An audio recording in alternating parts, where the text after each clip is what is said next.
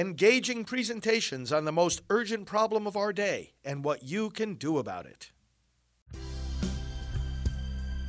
Now, the End Abortion Podcast by Priests for Life. Well, hello, friends. Pro-life leader Frank Pavone here, National Director of Priests for Life, one of the world's largest pro-life organizations. Welcome to our time of prayer together and scripture reflection. Let's go into the presence of the Lord now. In the name of the Father, and of the Son, and of the Holy Spirit. Amen. Father, bless us. Bless your people. Bless America. Bless the church. Bless our leaders. Bless our candidates for public office. Bless our families, Lord God, as we seek to serve you as the local church, the domestic church.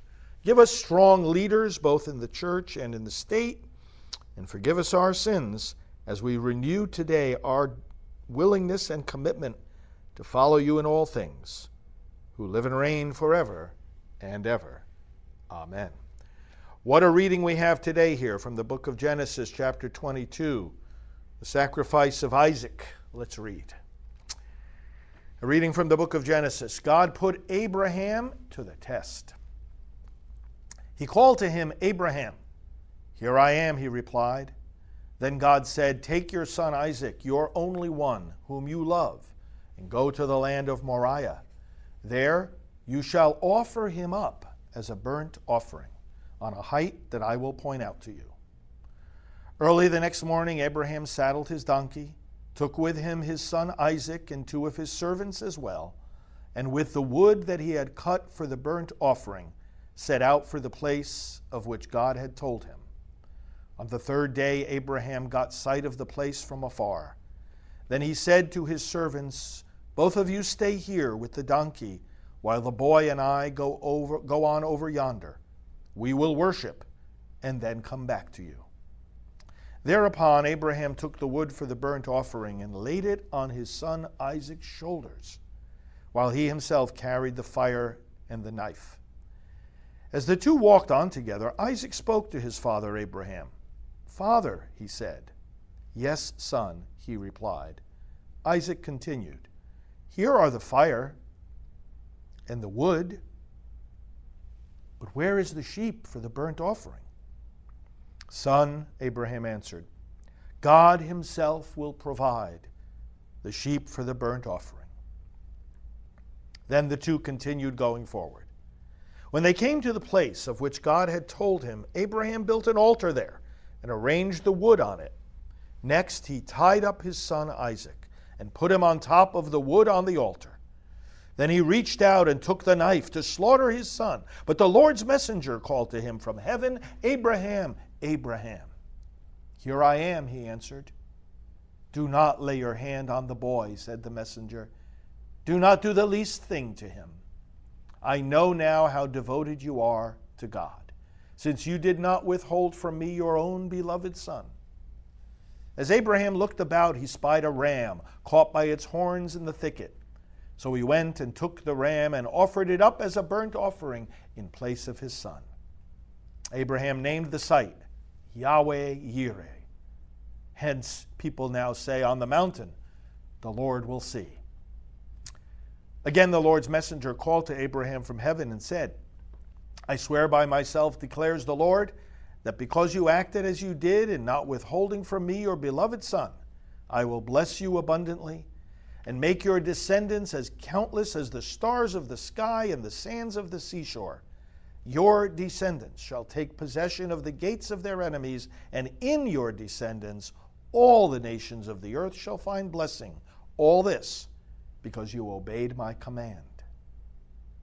Abraham then returned to his servants, and they set out together for Beersheba, where Abraham made his home.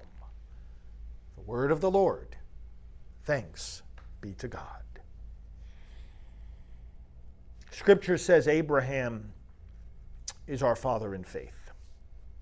He believed God, and it was credited to him as righteousness. St. Paul takes up this theme later on and says that this points to Christ. Our faith in Jesus Christ is credited to us as righteousness. We don't earn salvation. Yes, we do works related to salvation, works that flow from faith Faith without works is dead, as St. James tells us. But we are saved through faith. And Abraham gives us the example of that.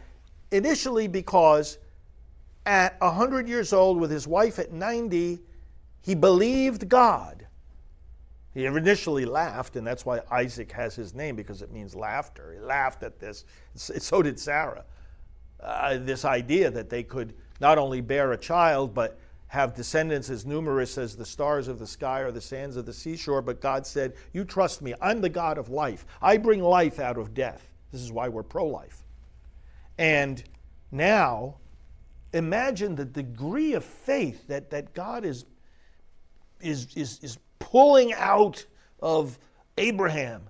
Abraham, the word himself, the name itself, God had changed his name. You will be a father of a multitude of nations.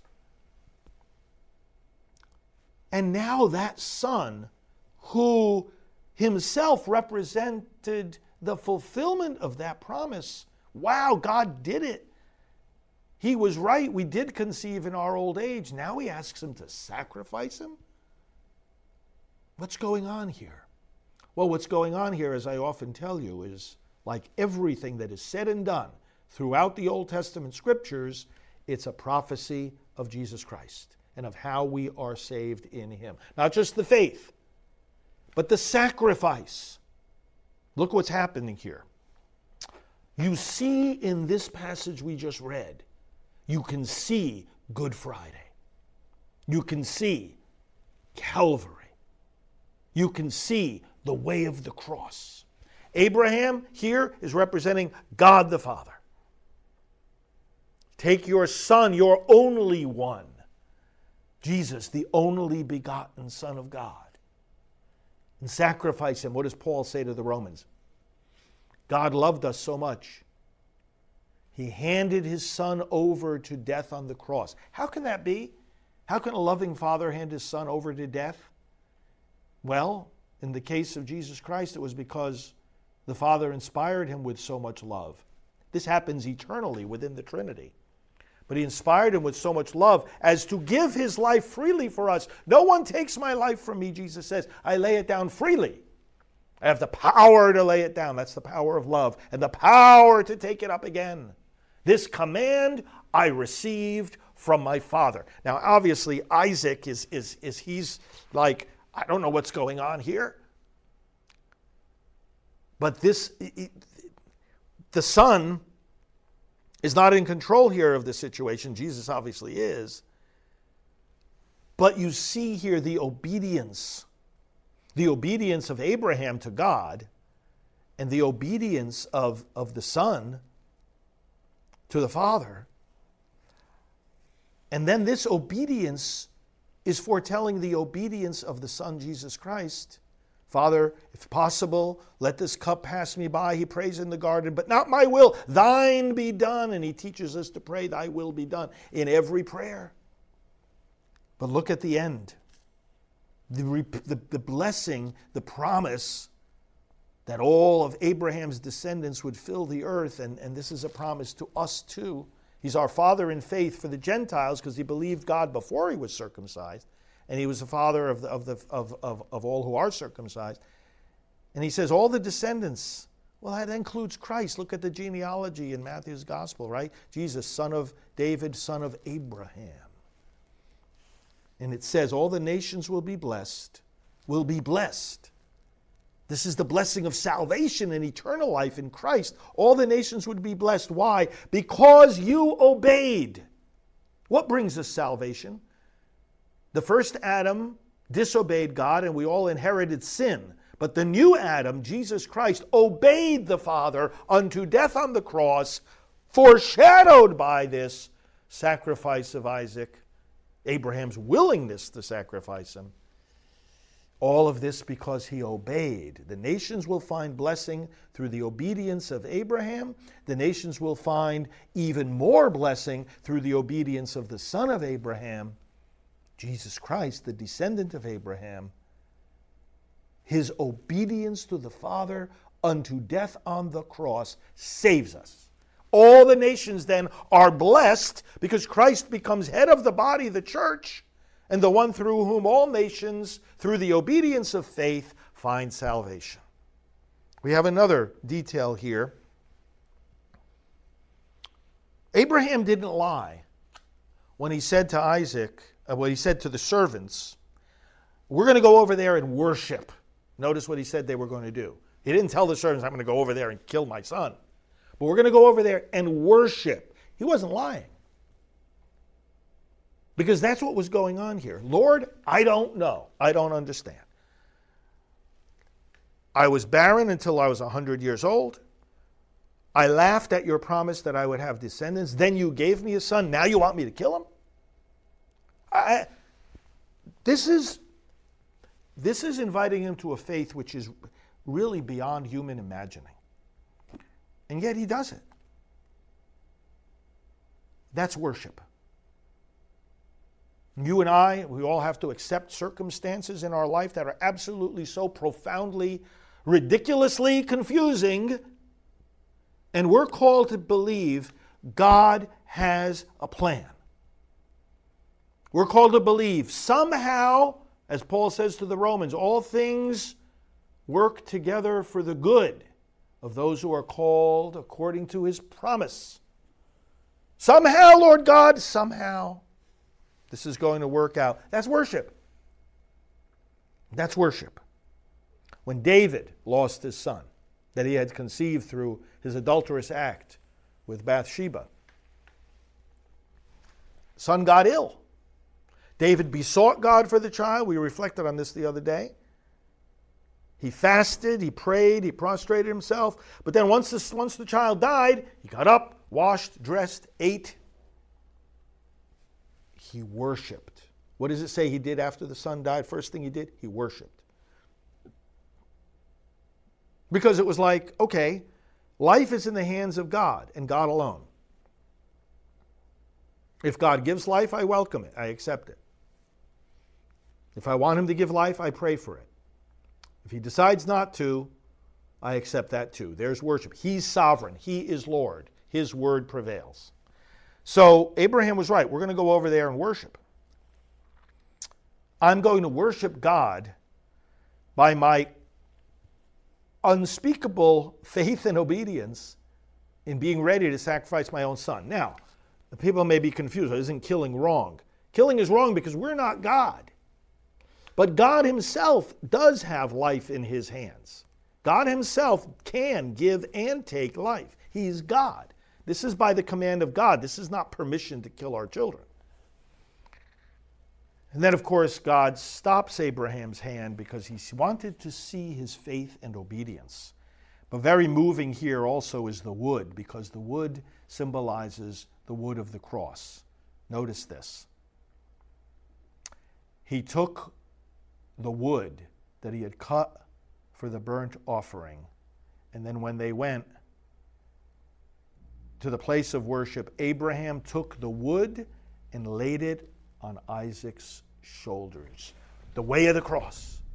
The father took the wood of the cross and laid it on the shoulders of his son. And there would be the supreme act of worship at the cross. We gather at the cross to worship.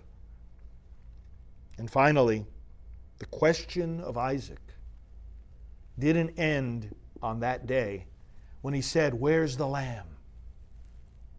Where's the lamb for the sacrifice? Where's the lamb? We have the wood, the knife, the fire. Where's the lamb?" And Abraham's answer to that, together with the question itself, endured through the centuries until the coming of Christ. Where's the lamb for the sacrifice? Understand what's being said here. Isaiah had prophesied in chapter 25, the Lord will remove the veil that veils all nations, the web that is woven over all nations. He will destroy death forever. All the prophets cried out for God's forgiveness, mercy for their sins. Jeremiah foretold a new covenant, the outpouring of the Spirit. Ezekiel foretold that God would open the graves of his people and have them rise. They were looking for deliverance from exile. Where's the lamb?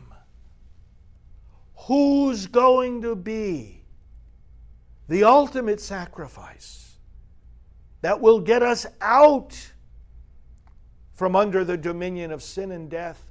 Where is the Lamb?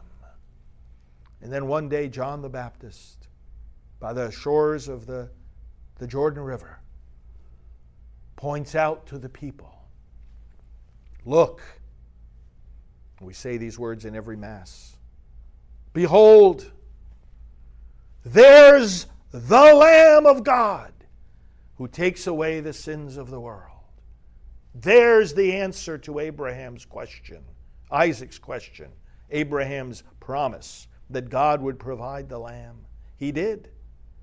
The sacrifice that washes away all sin, the sacrifice that fulfills all the sacrifices of the old law, the sacrifice that opens our graves. God will provide the lamb. Yes, He will. Yes, He did. He provided His own Son, the Lamb of God. And He brings us life. Let us pray. Behold the Lamb. May we behold Him again today, Lord God. We behold Him with faith. We rejoice in the sacrifice by which we have life. And we ask, Lord God, that the whole world will embrace the faith that Abraham displayed, will live the trust that he embraced, and will see the Lamb that he knew you would provide. We pray as that Lamb taught us. Our Father, who art in heaven, hallowed be thy name. Thy kingdom come, thy will be done on earth as it is in heaven.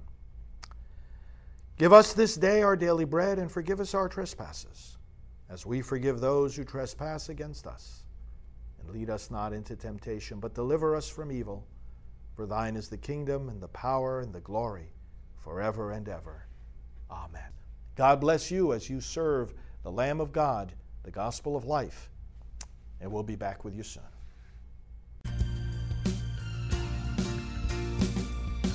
This has been the End Abortion Podcast. To learn more, to help end abortion, and to connect with us on social media, visit endabortion.net.